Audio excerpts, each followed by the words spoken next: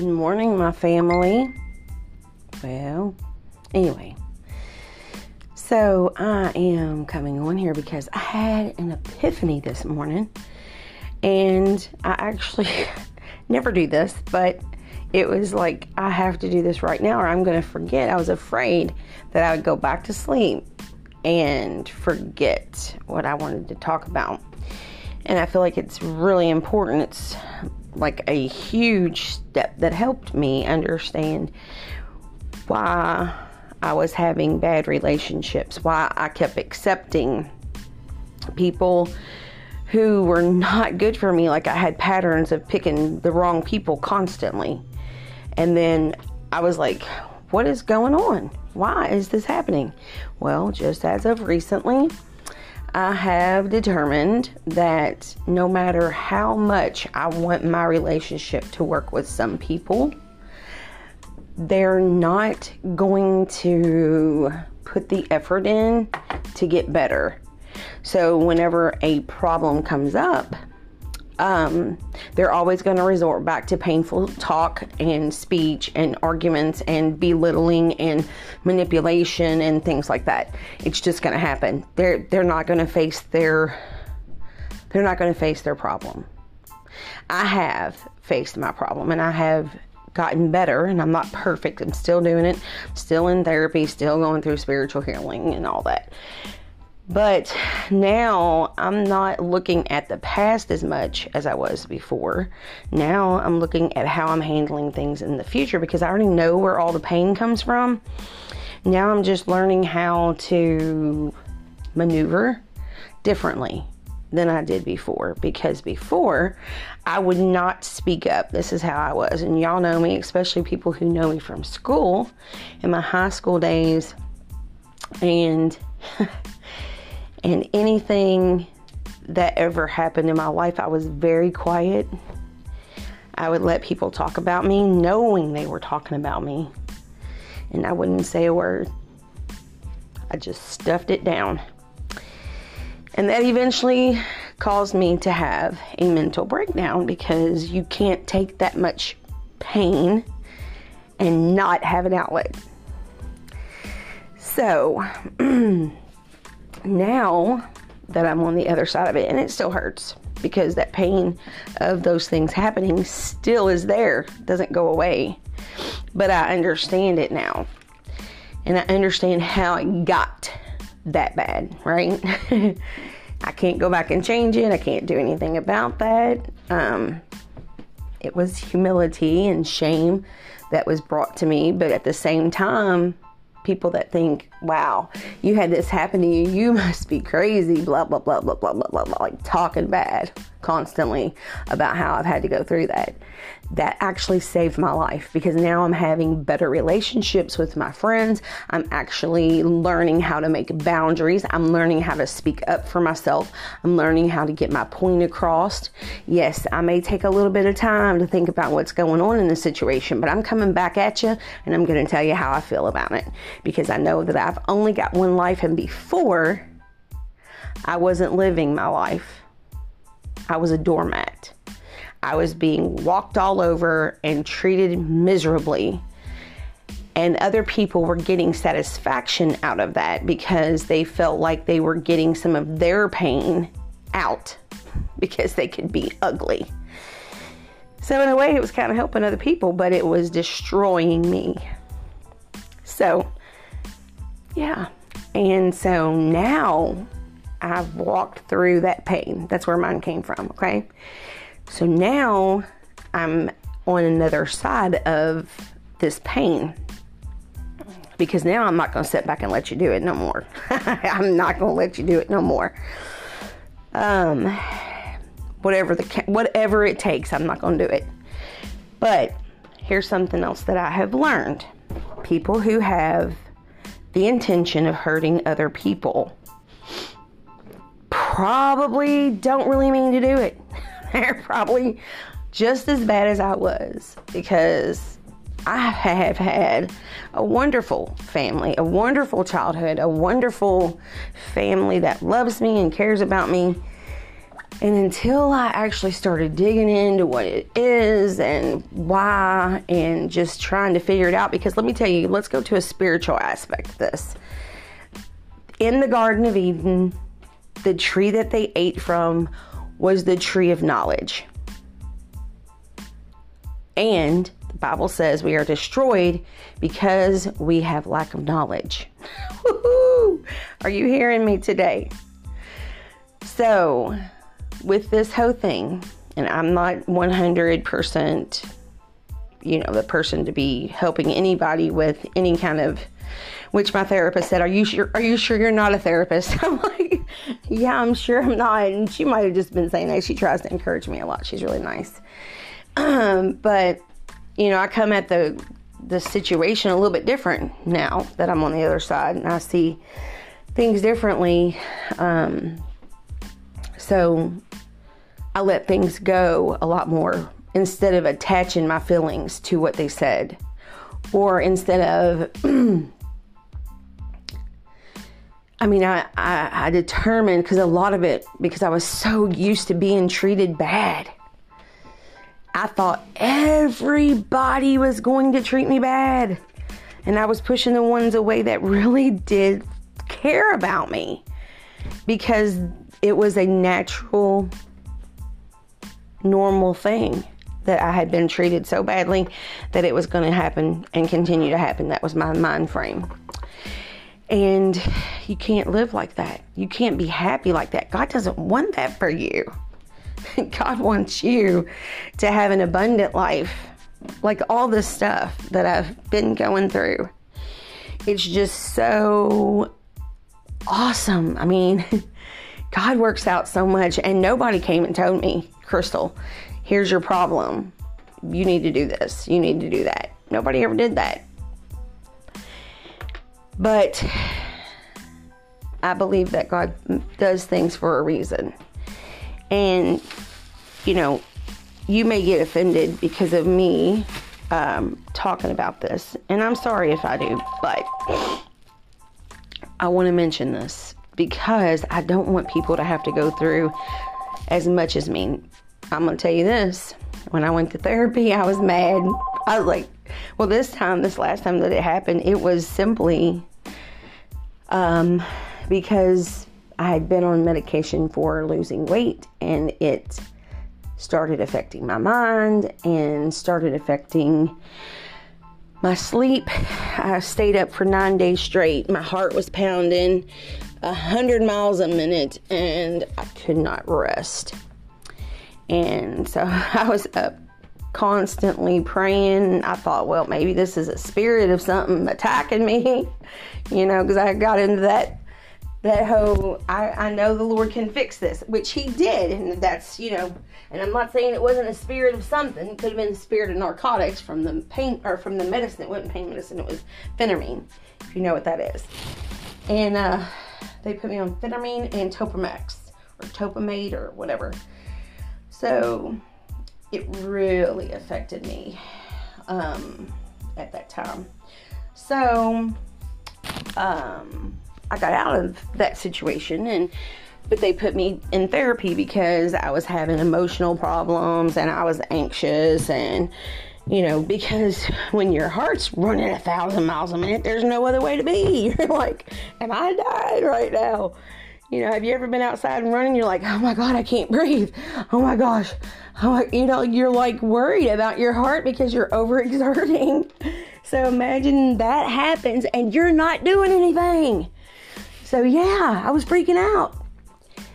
And so when I went to my doctor, it was at Thanksgiving. Everybody was gone on vacation. My regular doctor was gone on vacation. Then they sent me to another doctor. But the doctor who gave it to me was my diabetic doctor and endocrinologist to help me lose weight.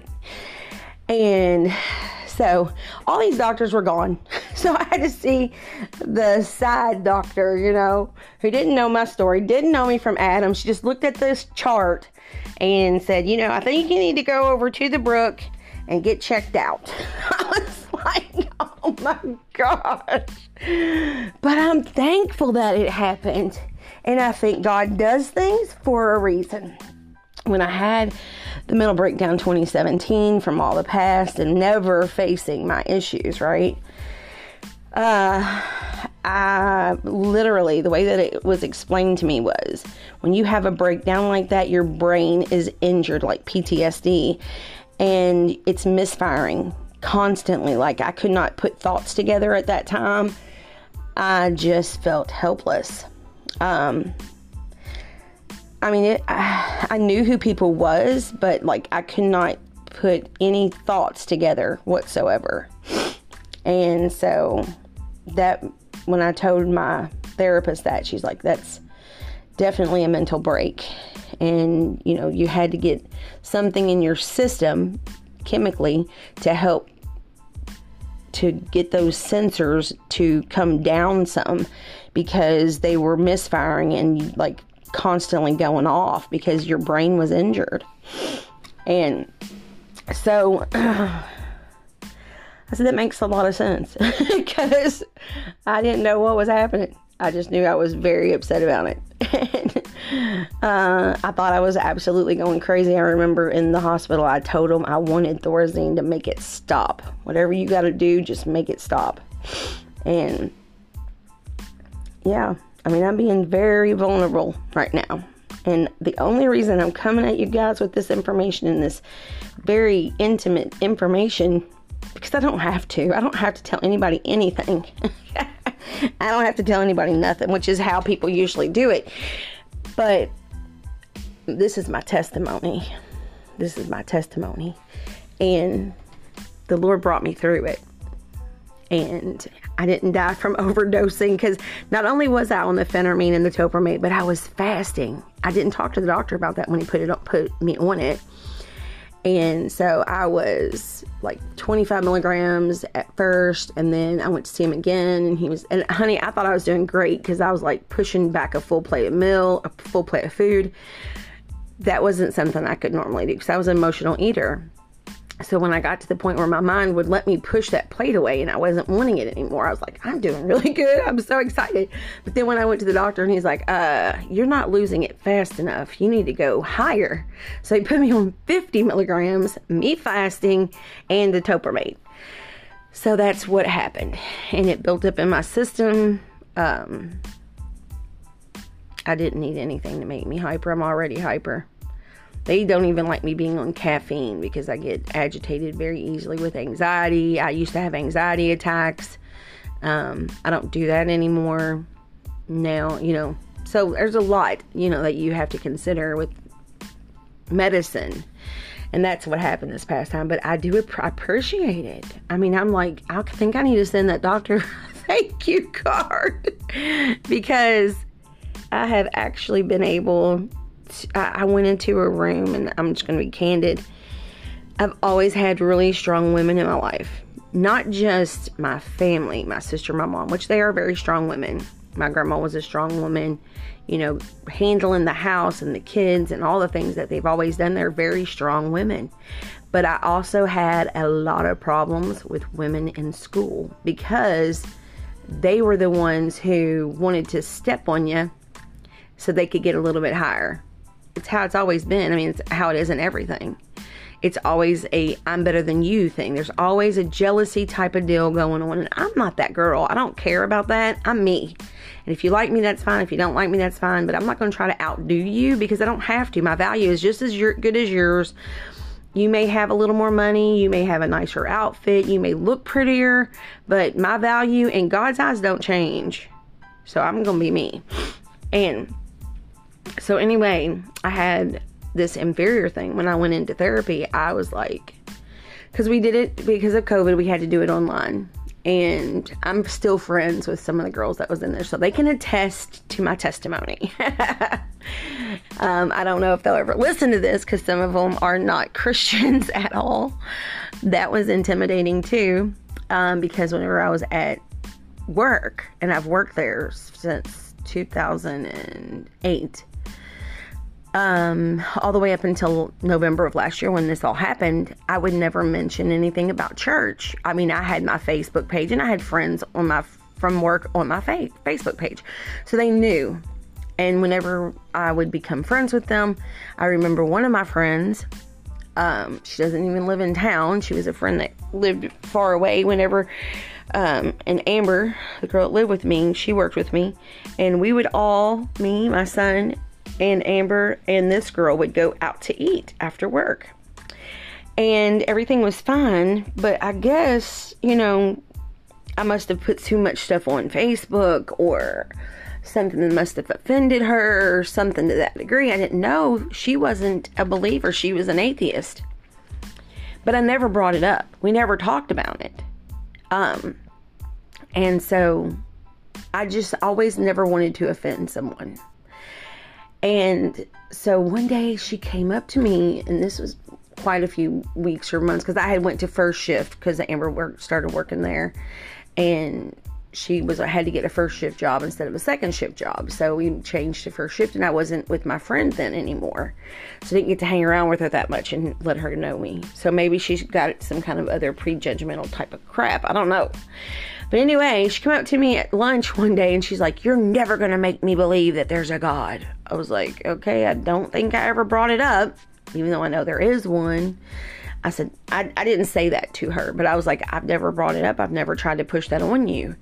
"Well, you're never going to make me believe it." So then she walked off. That was her way of, you know, take it because I've got some pain from this. And, you know, so she was speaking out of her filter, whatever happened to her with her past, whether it was her family or her church or whatever hurt she had, she was giving it to me like it was nobody's business.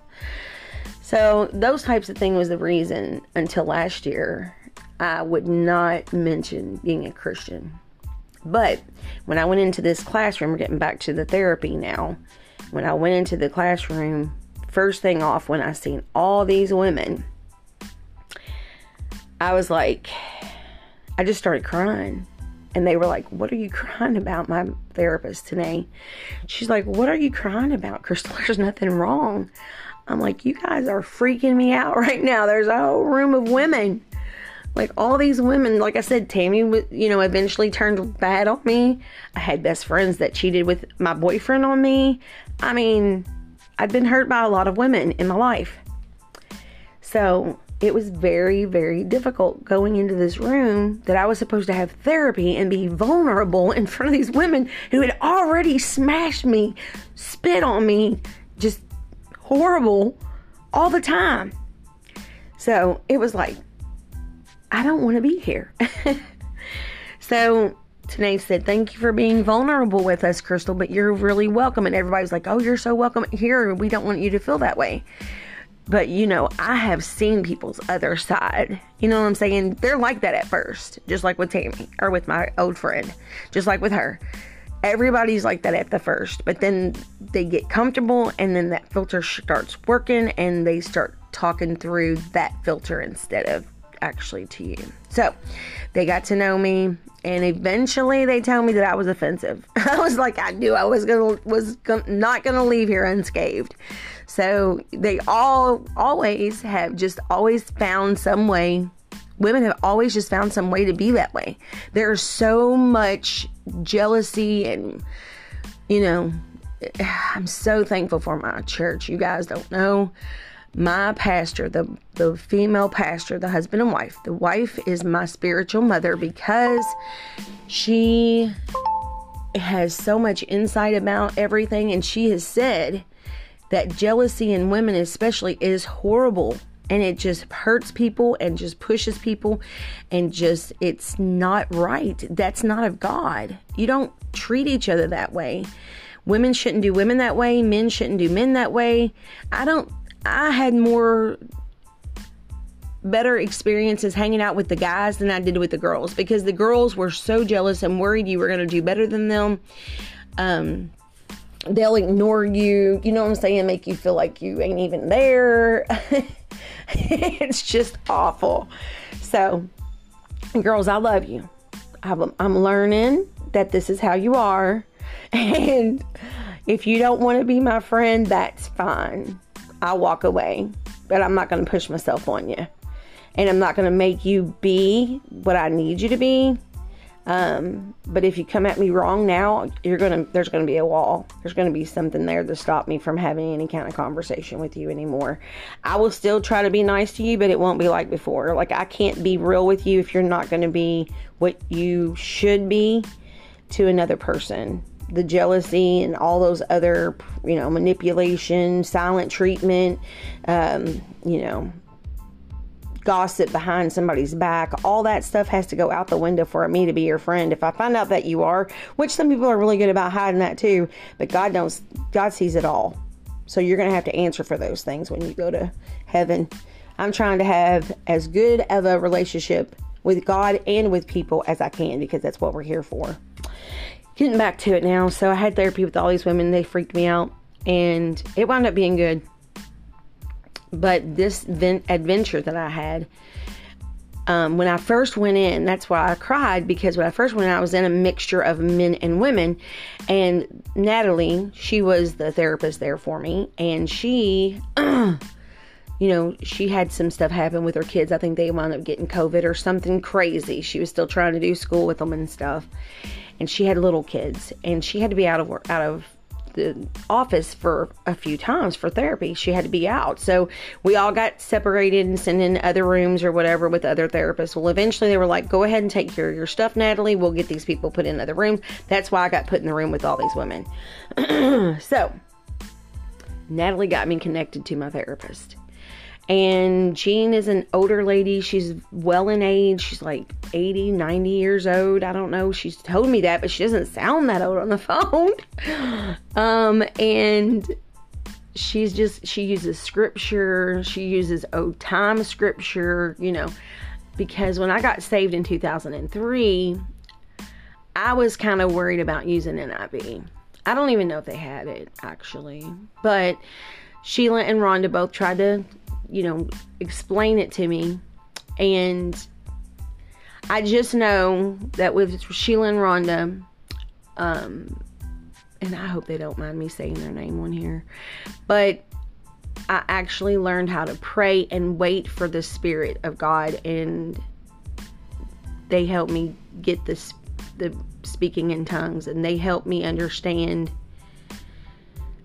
how God moves and what His vision for His people is, by the Word. I don't know. I'm just trying to be very candid with you, but so I appreciate these two, and they came to see me whenever I was in the hospital the first time, for sure. I was pretty bad, but I've gotten much, much, much better. But I'm trying to do this now because I never want to see anybody go through what I had to go through. And I know there are people that have these hurts. And I've even tried to help these people with these hurts.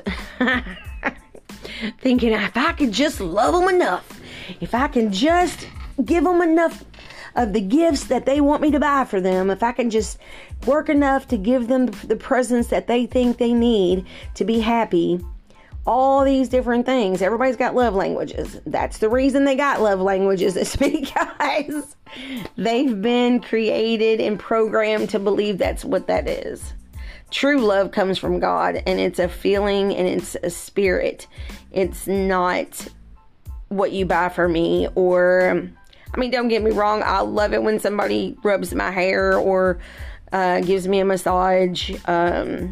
Also, I found out my very favoriteest one is service. So if I find somebody who's willing to work and help me in my work, I'm like, I love you so much. Just because you're trying so hard to work.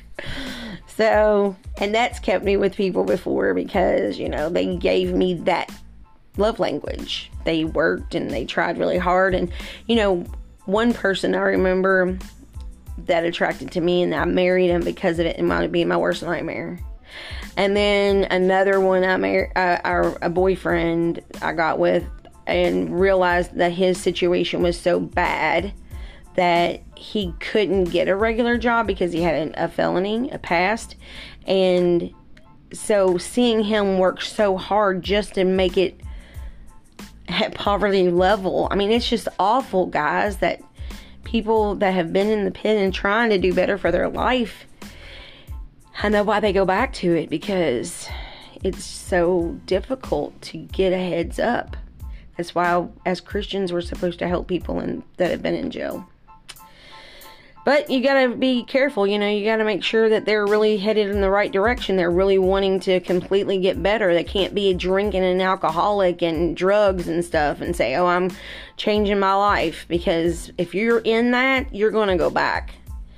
Eventually, you're going to spend all your money on it, or you're gonna waste it away on drugs, something to that effect. So in order for you to be able to go forward, you would have to set all of that stuff down. And that's what the church has to remember, is when people are ready to set it down and they have, maybe we need to start like a drug testing type of thing program, to where they come in and they, get tested, and after so many weeks, then the church can help them with something. I know that people think that you should help everybody, and yes, nobody should go without food or clothing, but I'm talking about helping them get a job, or helping them get established, and helping them get an apartment, because people that come out of the pen don't really probably know how to do all that. They don't. And so they're just kind of floating around. They're like a little lifesaver holding on to themselves out in the middle of the water, and nobody's got a hold of them. Nobody's helping them. That ain't what we're supposed to do. The word says we are our brother's keeper. But again, if that person is out there and he's in a little tugboat or whatever, and it's got a hose in it, and he just keeps on buying drugs and buying alcohol and buying guns or whatever else, gambling or whatever he's doing, that's just putting hose in that boat. You can't help them. You can't save them. They have to want to save themselves. They have to want to save themselves. So, I'm sure I'm going over a lot of stuff today. And my main thing is that since I've come through, and let me see how I can get this all worked together real quick. We are our brother's keeper. And that's why I'm here talking to you right now, because I don't want you all to have to go through what I've gone through.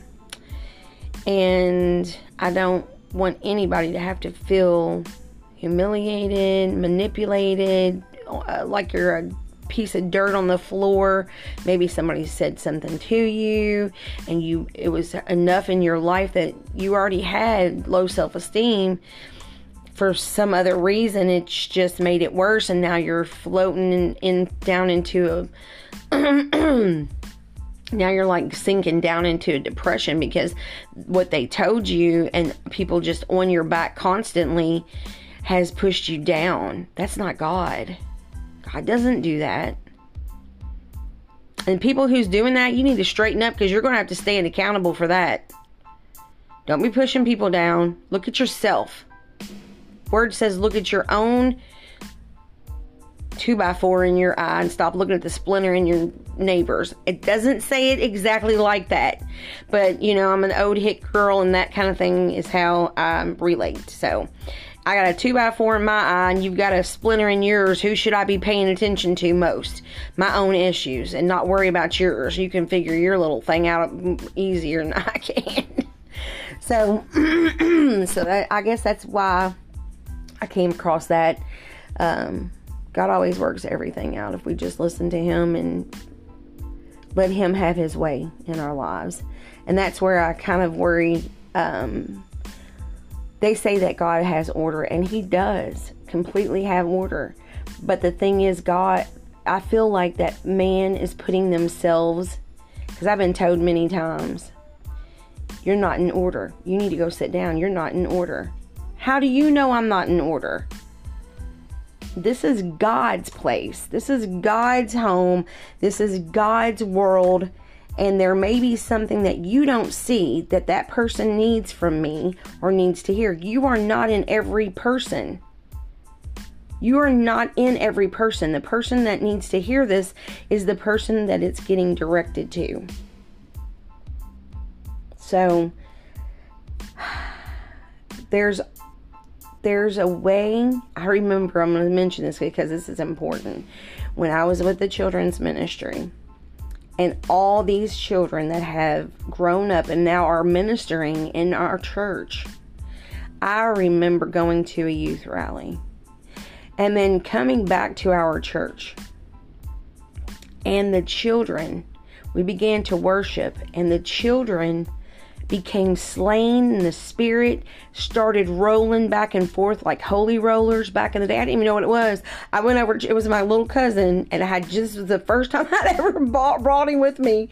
It was my husband's nephew. That's what it was. My husband's cousin or nephew. He was younger. And he started rolling, and I was like, okay, I'm going to go over here and put my hands on him and pray for him. Maybe he's having a fit. Later on, I found out from Rhonda that is a form of the Spirit. And he was overwhelmed by the Spirit. And nobody controlled that. The reason why there was order when Paul never met Jesus face to face. But the reason that Paul came in, he was organizing the church, and he was getting the church in an order where people were just becoming flesh in the church, because maybe they wasn't allowing the Spirit, because that was a brand new thing. And they wasn't allowing the Spirit to actually really move in the Spirit's way. And I've found that in the interruption is when God works. It's not when man plans it. I plan to have this scripture. I plan to do this, whatever. When that happens, you've gotten in the way of God. And so technically, you are in the way of God. You're out of order. Because, and people will say, I'll get to my message. Well, maybe that wasn't what God wanted you to do. Maybe that message was a way to maybe he was, just like in my conversation with you guys today, he's brought a few things around and let me talk about things that will affect people, but yet brought it back into remembrance and connection. About I don't know why I'm doing this for anybody, because you can't teach anybody, but yet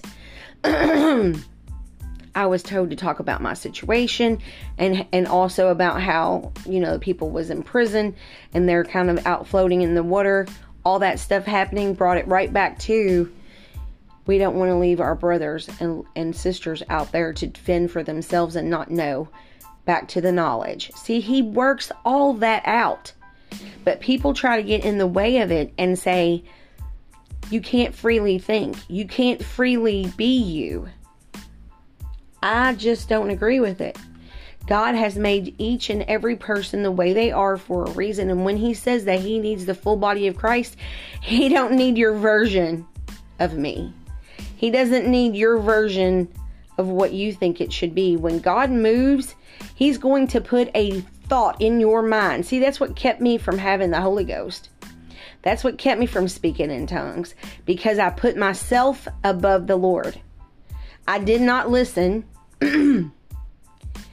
when he was trying to speak through me. I didn't listen when he was trying to give me the power that my flesh needed to get through whatever I'm going to go through. Because ultimately that's what it is. The Spirit of God is power that he's giving you from heaven above. Your flesh is not used to it.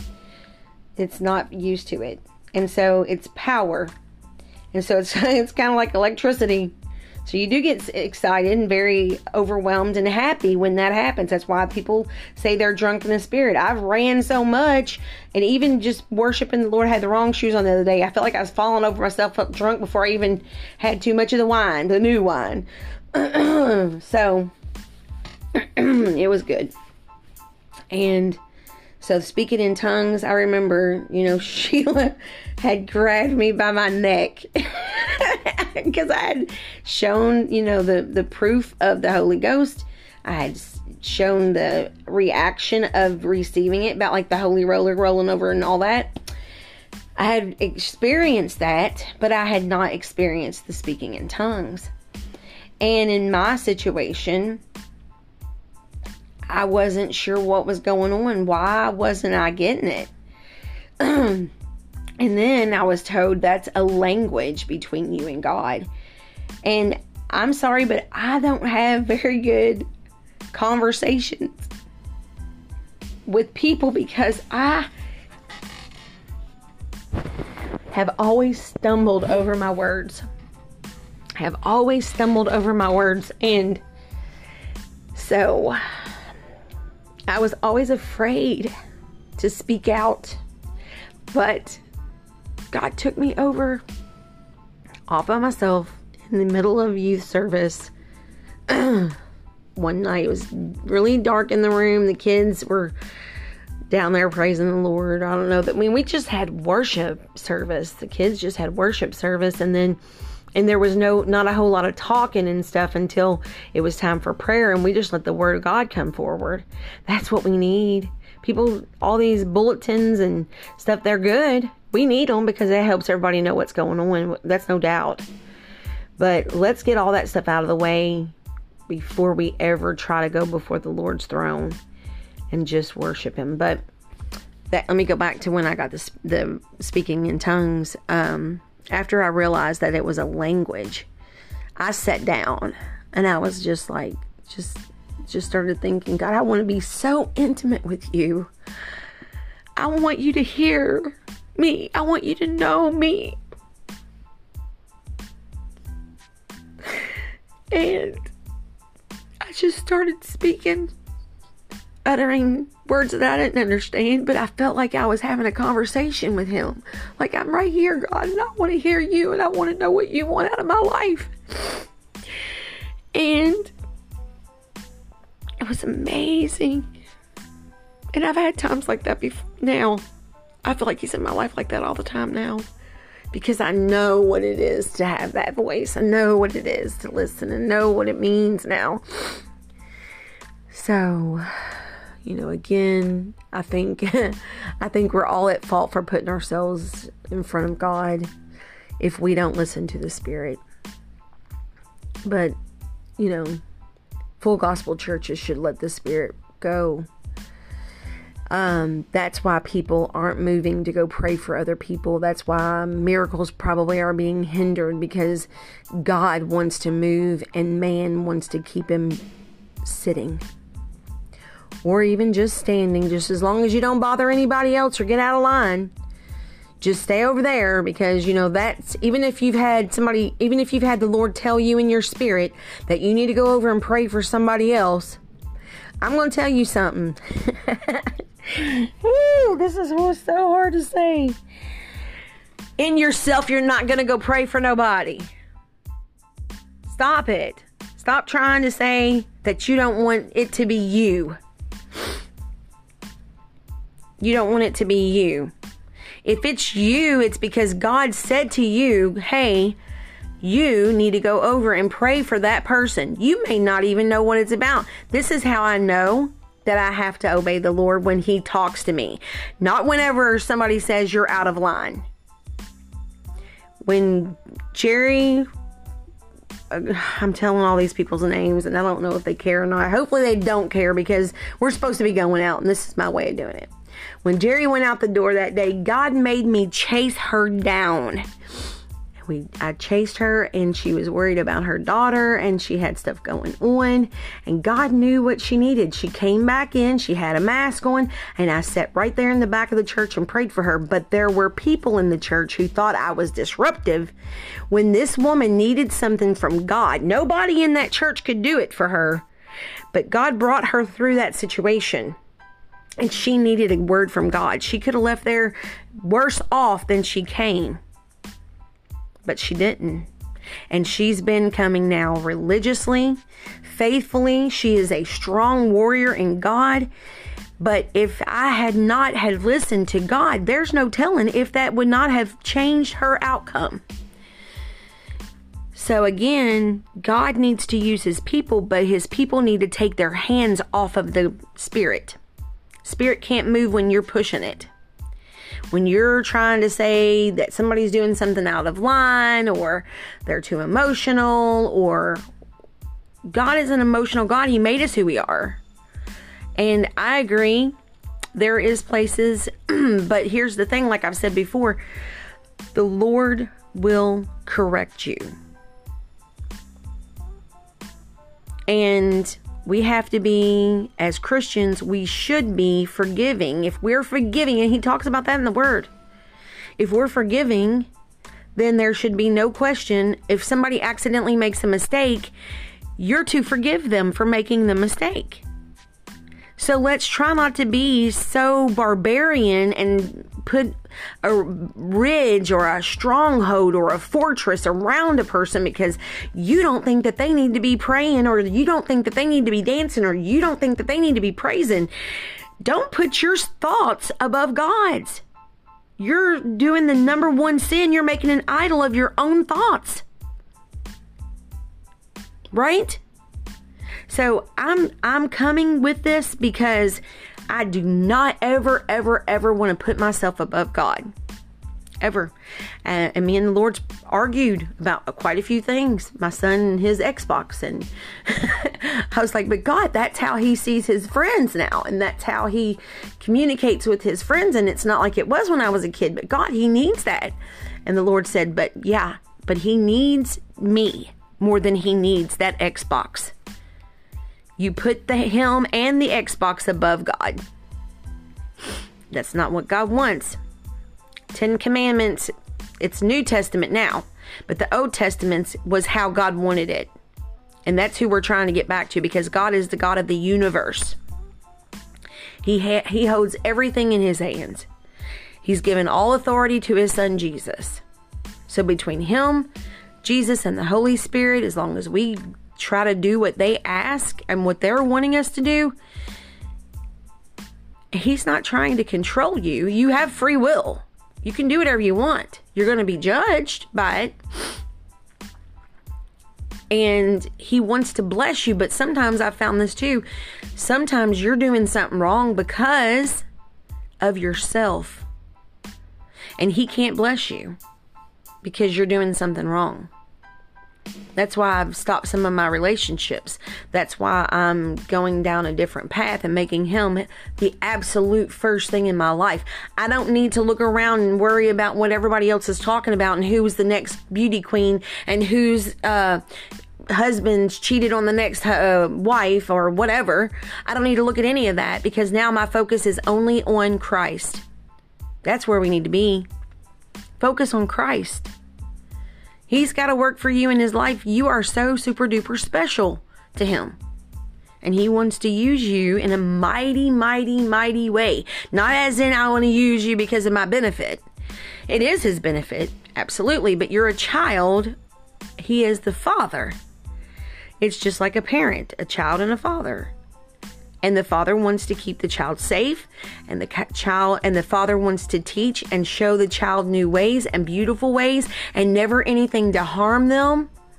See, we've got a distorted view. That's what my whole message was going to be about. Distorted views of how things work. They don't really work that way. We need to get our filters off of the canvas and see things the way the Lord really wants us to see them.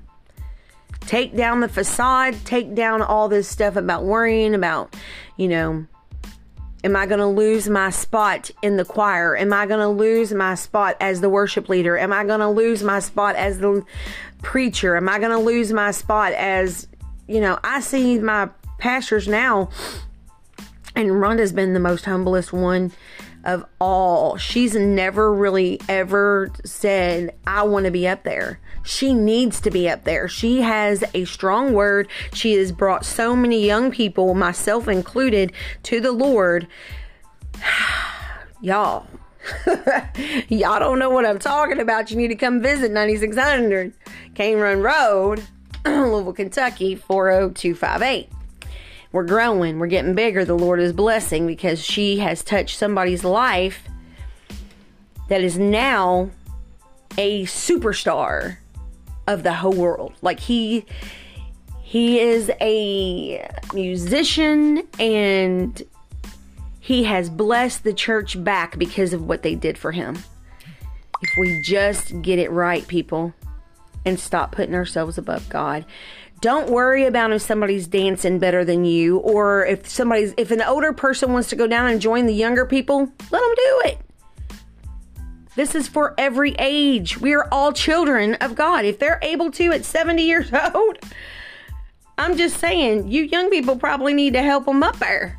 I'm just kidding. They don't need no help. I know the person. But if they've been holding and reluctant in their heart to do anything because they're older, right? God doesn't want that. God doesn't want them to think that. That's not God.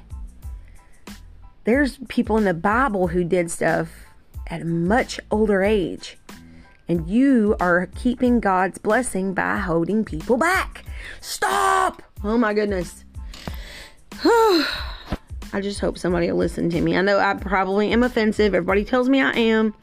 But I'm trying to give you my direct word from the Lord. Him and I talk a lot.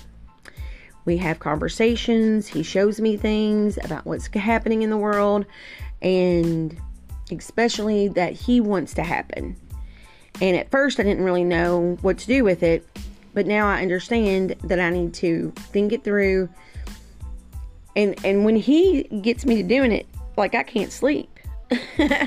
Like it wakes me up. And he's found ways to move things for me. He's done everything. I cannot take any of the glory for anything that's happening in my life.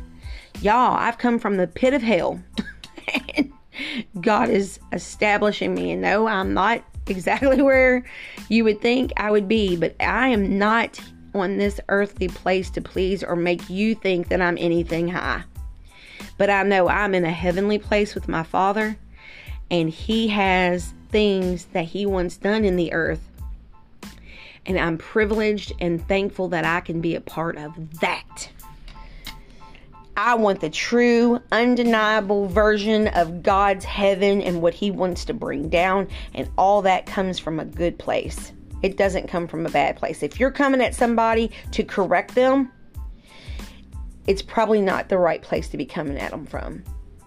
You need to really pray about it and decide if that's going to be the right thing to do. People who don't pray about it and come at you in a loving way, they haven't been talking to the Father. They haven't been talking to the Father. And if you find yourself trying to correct someone first, you go to the Father. Before you ever say a word to somebody, you go to the Father and ask him to correct you. If there's any correction. Maybe you don't see it the right way.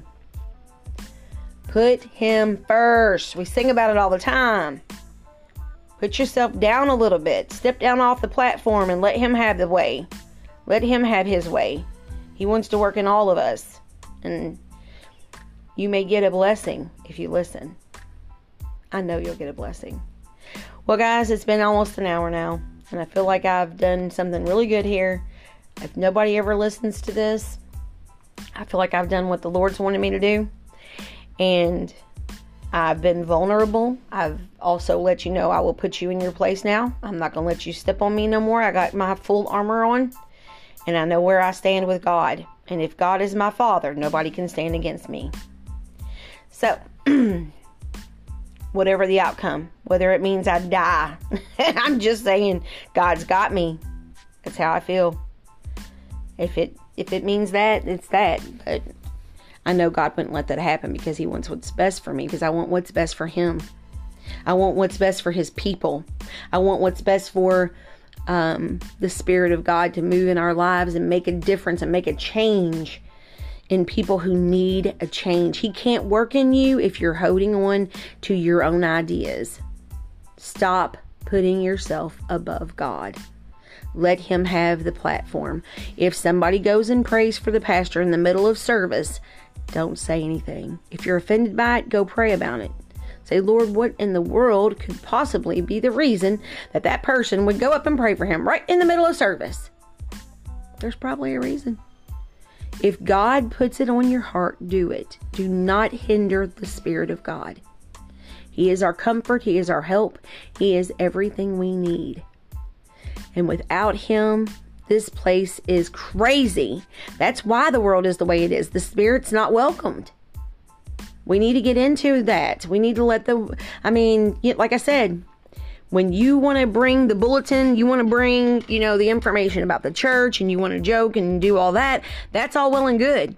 But let's get that out of the way before we ever go into the presence of God and say, I want to sacrifice myself. I want to put my heart here on the altar for you, Lord. I want you to mold me into what you need me to be for the people of God. That is kingdom-minded.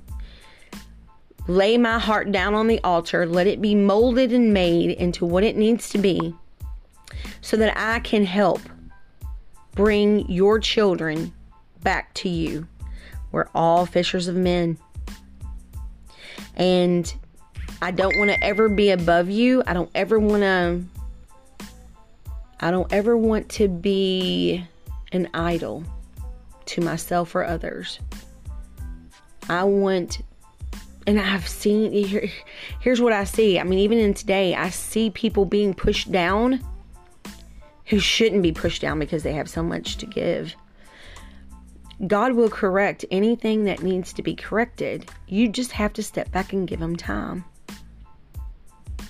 If I'm not a testimony to this, guys, like my life and what's happened in my life is a testimony. From my mental breakdown in 2017 and I got taken to Florida against my will in 1996. Like, I've had a lot of painful things happen since I've been a grown adult. And even in school. School was horrible for me too. Like, my life was horrible. And so I had a mental breakdown in 2017 and everybody counted me out. Everybody counted me out, people. Are you hearing me? They counted me out. But God is setting me back up where I need to be because I'm doing what He wants me to do. And whether or not that makes you happy doesn't matter to me. I'm sorry.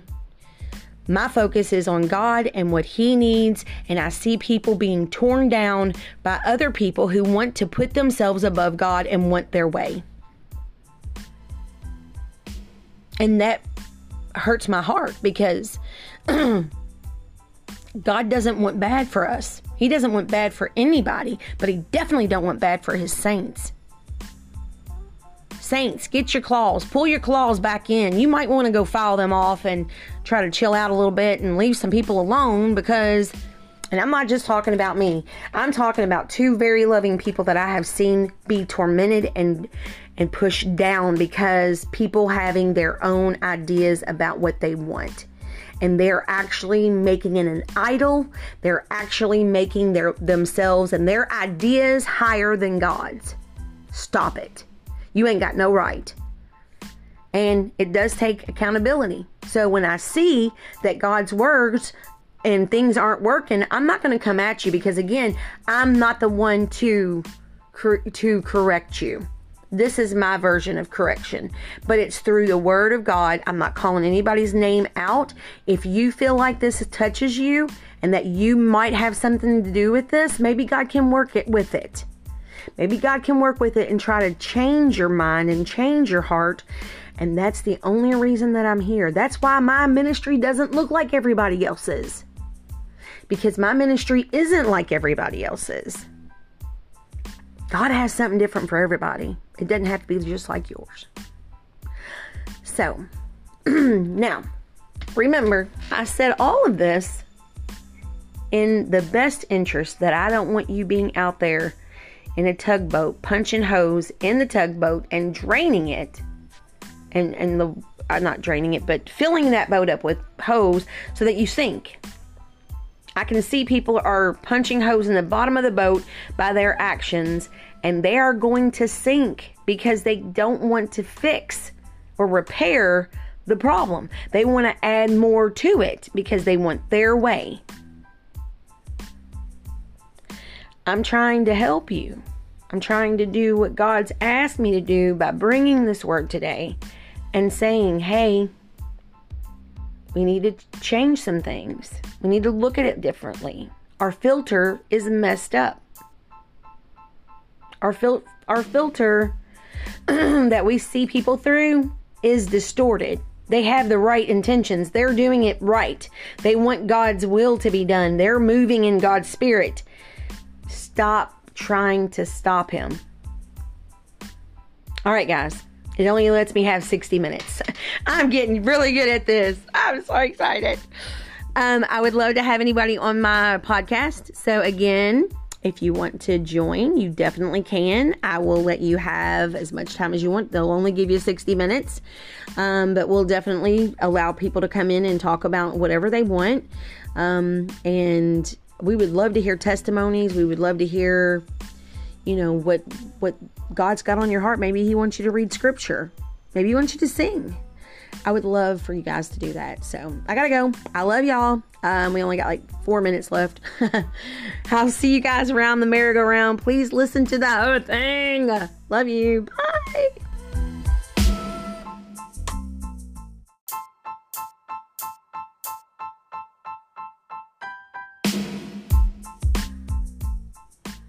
Hello, my family. So I'm coming to you tonight because I've been asked to testify to the youth at my church. And I don't know that I've ever really told this story in a complete sitting. So I don't think, even in this situation, I don't think that I'm going to be able to do the entire thing in a full sitting. But I'm going to try to tell you the story.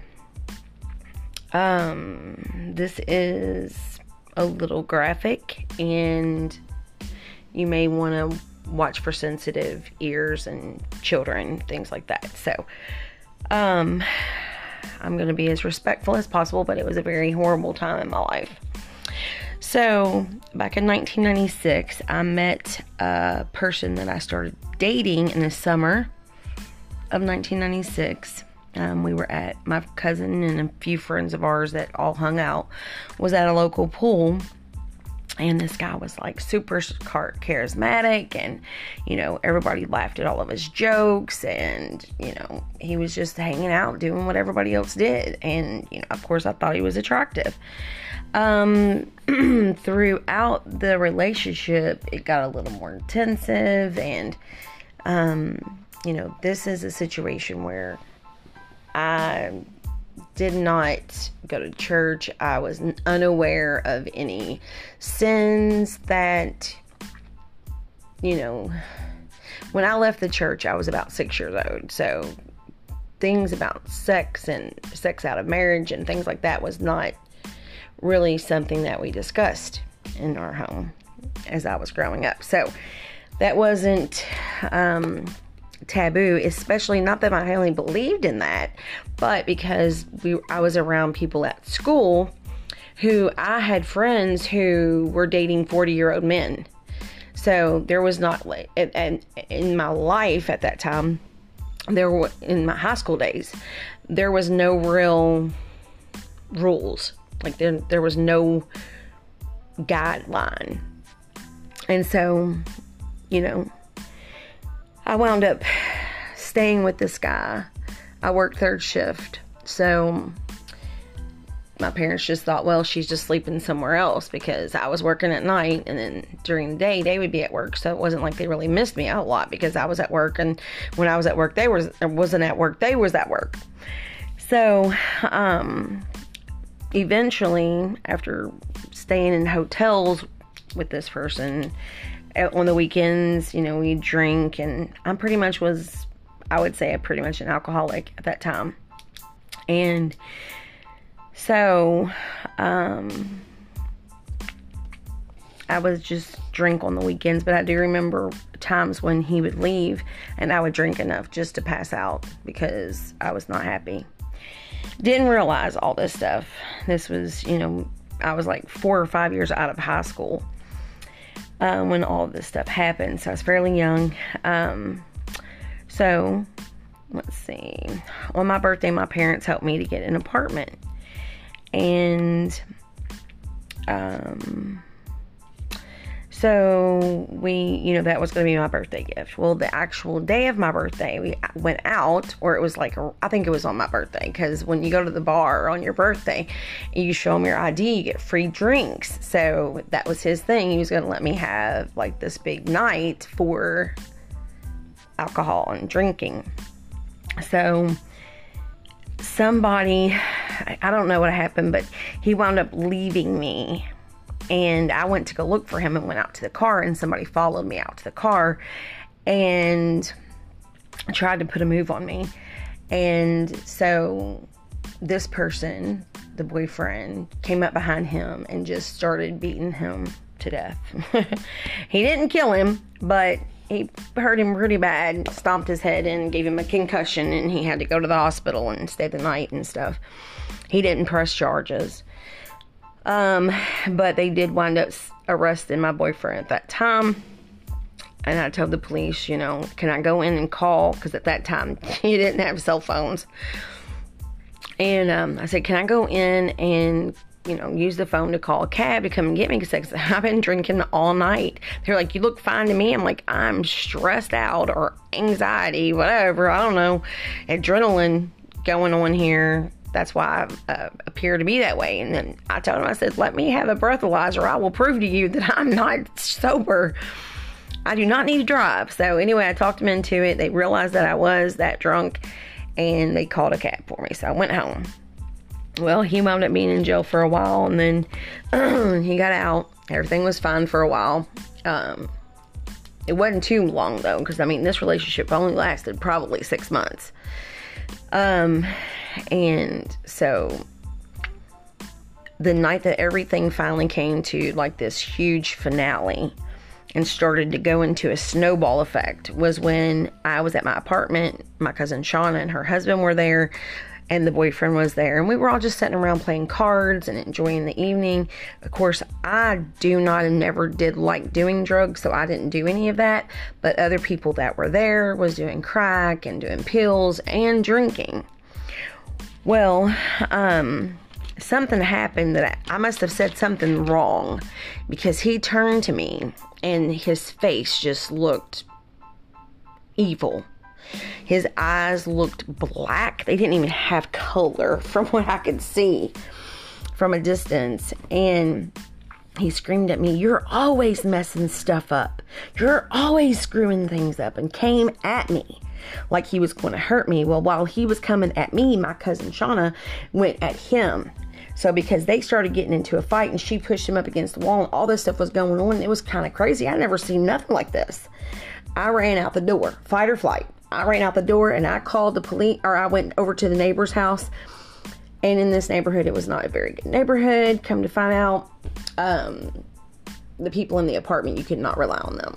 There was a lot of drug addicts in that area. So I went over to the house, and I knocked on the door, and I asked the lady if she would if she would let me in so that I could get away from him and call the police. And she wouldn't let me in. I said, well, at least can you call the police? So my cousin and her husband was over there fighting with my boyfriend, I guess. I'm hearing glass breaking and just all kinds of crazy stuff. At that point, I'm hiding out in the bushes waiting for the police to come. Well, things start settling down. The police come. I finally go over there. While they're there, I feel like I'm safe, that he wouldn't be able to, I didn't really know what he could do. And who knows what would have happened if I would have continued to be over there. So he was angry at me. I tried to get out of the way, out of the situation. So, all right, I got through all that. Okay, so then finally he left, and I went and stayed with my cousin. She took me down to the police station, and I put an EPO against him. And so my apartment was destroyed from what had happened between them. So I stayed the night with my cousin at her apartment. And the next day he came to her house, or her apartment, with my car. So the night he left, he had taken the keys with him. So he came in, said, I just need to talk to Crystal. Can we go back in the back room and talk about this situation? And he seemed calm, and she was right in the other room. So I was like, I should be fine. Nothing's going to happen. So we get in there, and I had already talked to my parents and told them about what happened. And so the plan was I was going to go home and move back to my parents, and was going to leave this whole mess behind me and pay the bill, for the damages and whatever had to happen. And so he's like, yeah, I've got to leave. I can't be here. He had a previous felony and had other things that I wasn't aware of. And we'll get to that later. But this EPO was a real threat to him. So he told me, I've got to leave. I can't stay here in town anymore. I'm leaving. I said, that's fine. I said, I'm moving back in with my parents. And so that was the plan. So I went back to the apartment. He went back to the apartment. My friend went back to the apartment, who I thought was my friend. Jessica went back to the apartment with us. And so she eventually had to leave too. Well, all of a sudden, there was a knock at the door. And it was the Louisville police. And my boyfriend started whispering, getting real manic and real upset. I said, I'm going to go hide in the closet. You tell them that I'm not here. I've never experienced any kind of EPO situation where things like this got out of hand like this, right? Or with even somebody that's had a previous felony. So I was like, okay, well, we've got a plan. This is my thought in my mind. Well, we've got a plan now. So I know we're going to be all right. I'm going to go move back in with my parents. So it's going to be okay. I'll just tell them that he's not here and he'll leave. And I'll be able to go back to my parents, such and such. Well, that did not happen. Once they left, he completely switched from night to day. Let's see. He was like, we gotta leave. We gotta leave right now. We gotta go. And grabbed the keys, started grabbing stuff and packing stuff up. At that point, that was that same action that he did the night before. No one was there to help me this time, so I basically shut down. I did not fight back. I did not argue with him. At that point, I did not want to be another victim of his. So I basically did exactly what he told me to do. So I shut down.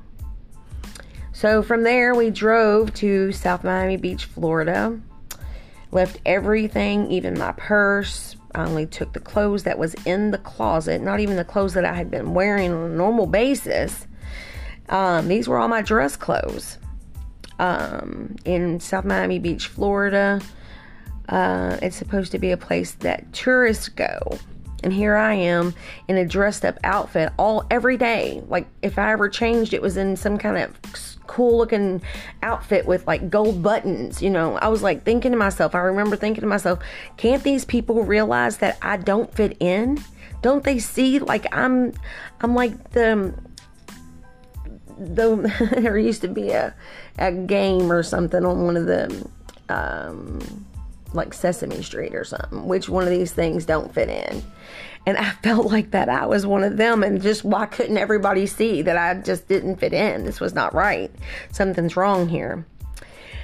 He allowed me to call my parents, but he would never let me be by myself to talk to them about how our plans had been destroyed, and that none of that stuff that we talked about was the same anymore. Instead, he wanted me to tell them that I wanted to go, and that I wanted to go because I needed a vacation. It just did not add up in my mind. It just did not add up. Everything that was happening, it was so out of my character, and it was just scary. It was terrifying. By him doing that and having them believe that I wanted to go and I wanted to go on vacation, he felt like that he was safe and that my parents wouldn't call the local police to be looking for him. So he had me go to a gay man's bar. That was the craziest experience. When I went in, I was looking pretty rough, so I wasn't really a threat to anybody because these people were dressed in drag. The men that were in there were dressed in drag. And I remember as soon as we went in, he was like, go into the restroom and I'll meet you back out here in a minute. And so I went to the restroom, and of course he disappeared. I remember going into the restroom and looking on the door, and the women's sign had a huge X marked out on it. And I don't remember exactly the word that was written to replace women, but I know it was not good. I felt disgusting after I read it. I remember that. When I came out, he found me and took me back to the car.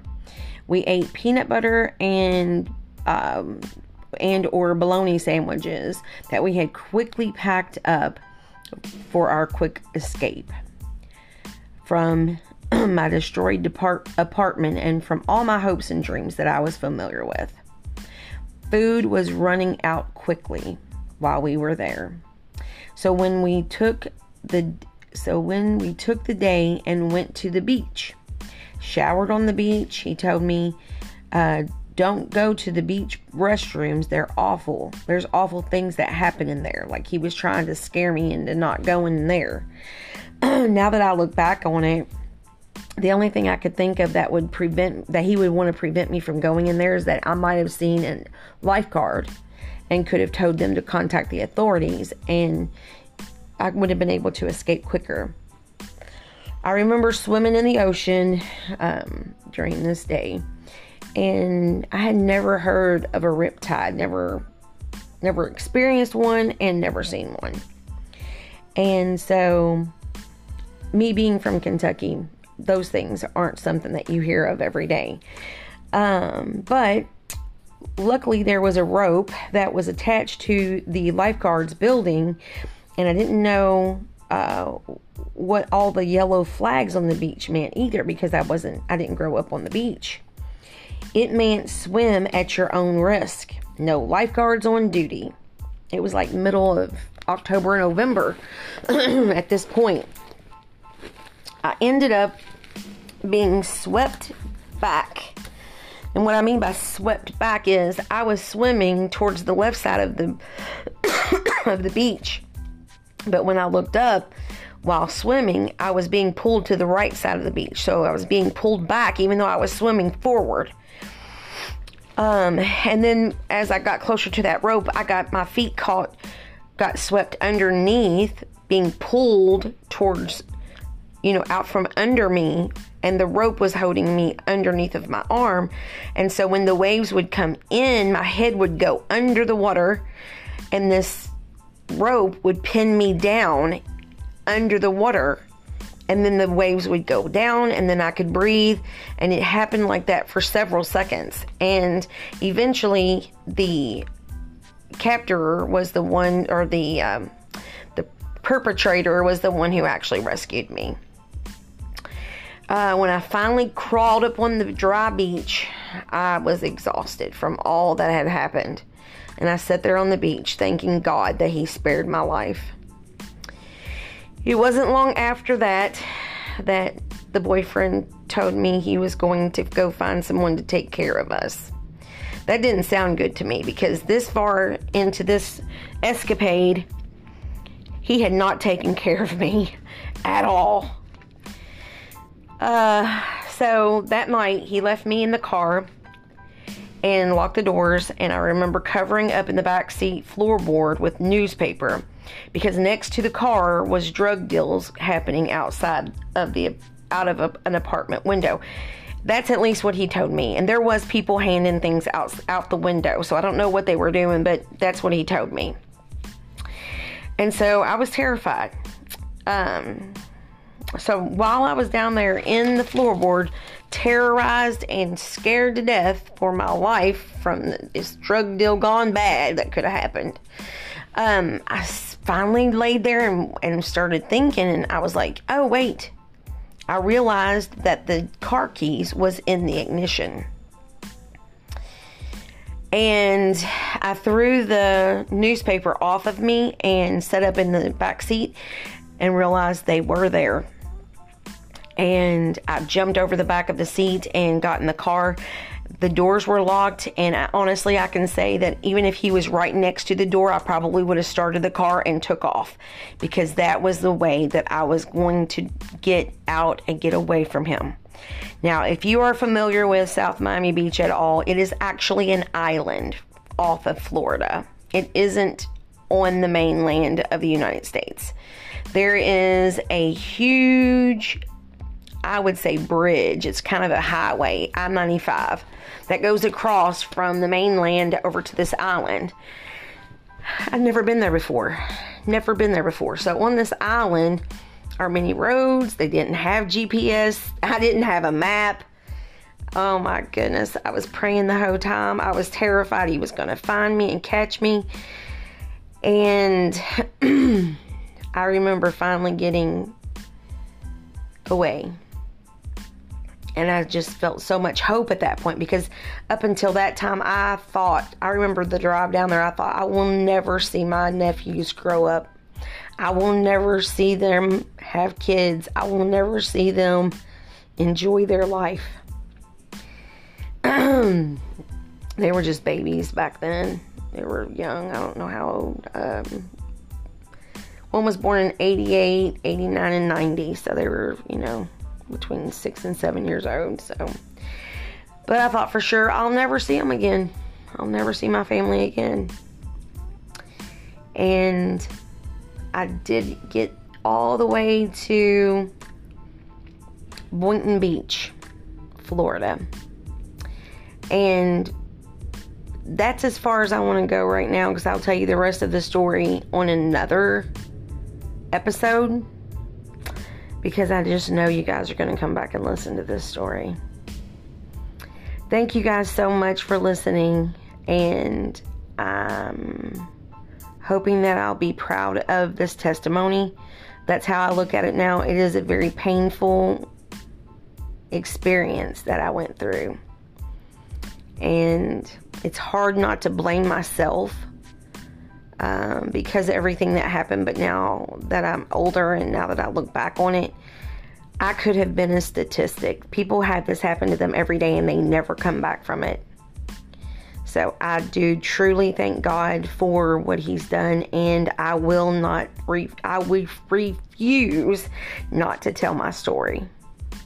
Micah Tyler tells about all these different things on the song that says, the story I tell. And I feel like one of those people in the Bible. So I hope you will continue to listen to the rest of the story. I appreciate your attentiveness, and I appreciate your support. Thanks, you guys. Love you. See you around the merry-go-round.